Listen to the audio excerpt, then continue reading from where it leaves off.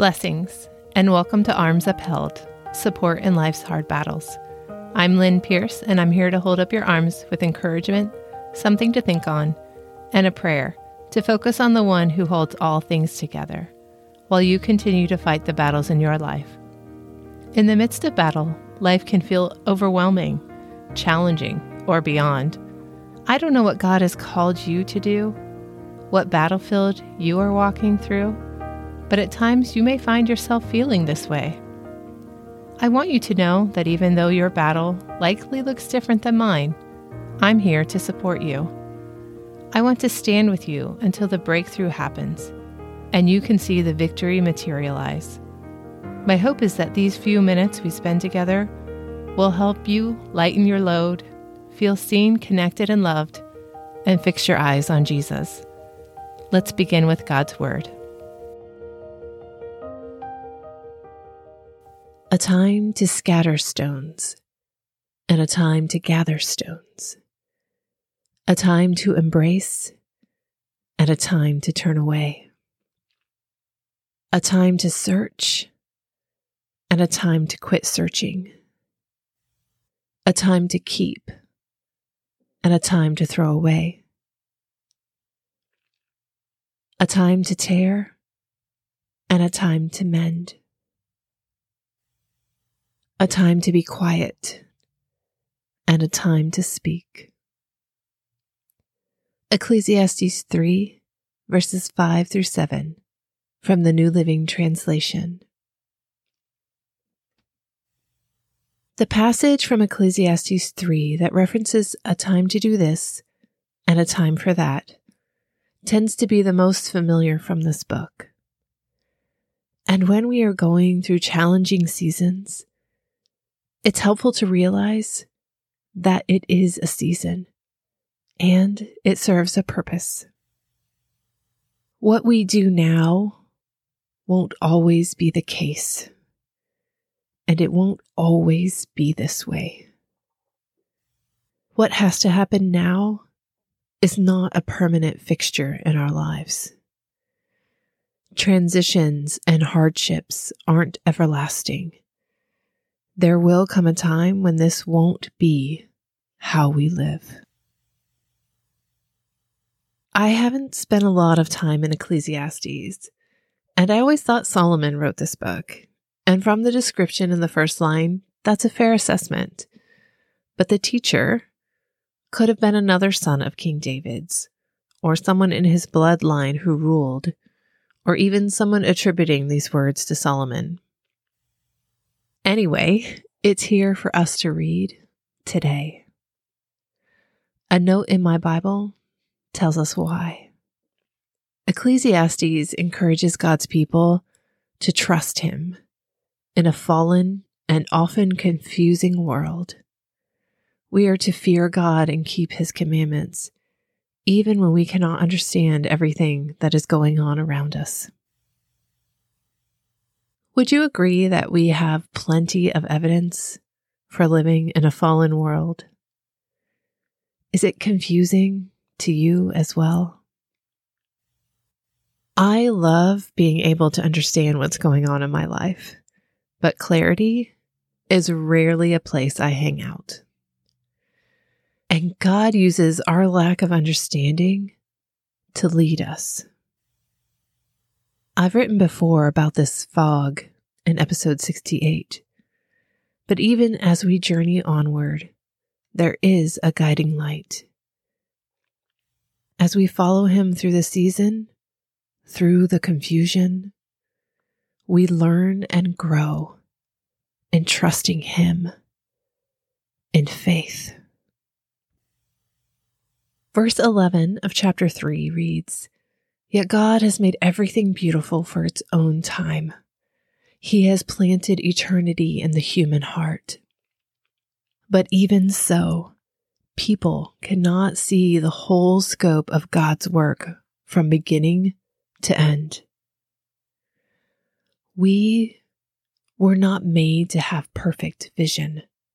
Our sight, our perspective was created with intentional limitation. God knows what we can handle and what draws us to Him.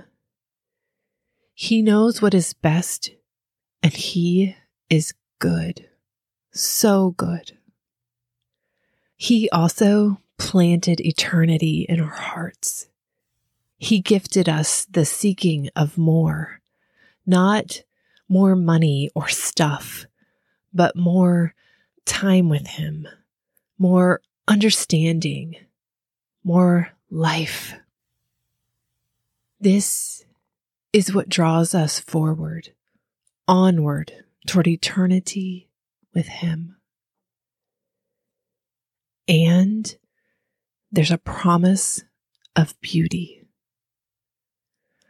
What looks to us like a hot mess right now will be beautiful. Have you ever watched an artist during the creative process? They may have an image in their mind, but the actual creation of what they envision is messy. It's unclear until the moment it's finished. And only the Creator knows when that moment is. And in that moment, there is beauty. Before that moment, there exists the promise of being beautiful at the right time. A couple of weeks ago during church, we sang "The Son of Suffering" by Bethel Music. And during the song, God whispered to my heart that through it all, Jesus was real and authentic through His journey to the cross. As He honored His Father, He didn't paste on a smile and pretend it was all fine. He hurt. He cried. He sweat blood, you guys. He felt deeply and walked in God's will. This revelation released something in my heart that day. God gave me permission to walk through the hard places with whatever emotions I felt. I don't have to hide them or pretend like they aren't there. And feeling them doesn't mean I'm failing to walk in His will. It actually means I'm following in the footsteps of my Savior. Sweat, blood, and tears. I don't know what time you find yourself in today. If it's a time to cry, it's okay. If it's a time to tear, it's okay. If it's a time to turn away, it's okay. If it's a time to search, it's okay. And by okay, I mean it is what it is. And it holds the promises of God, making beauty from the creative mess in which we find ourselves. Let's pray. Lord, today's message may be a bit hodgepodge together, but You hold all things together.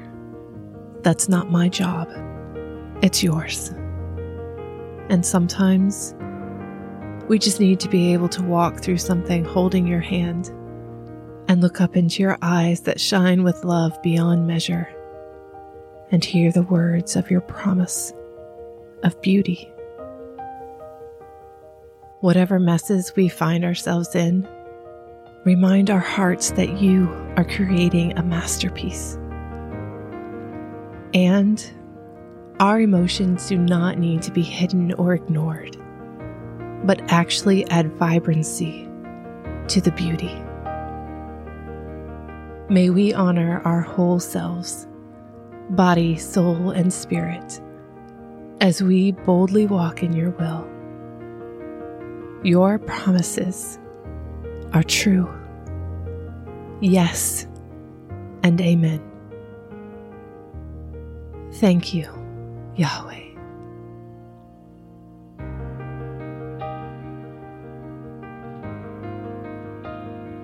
Thank you for spending a few minutes with me. Your time is precious and I appreciate it. If you enjoyed this podcast and it has helped you in any way, please tell a friend so it may bless them as well. You can find links in the show notes to connect with me on Instagram or through my website, and even subscribe to my email list. As always, your battle may look different than mine, but let's stand together. I'll keep your arms upheld until victory is real in your life. Remember, God is for you, and so am I.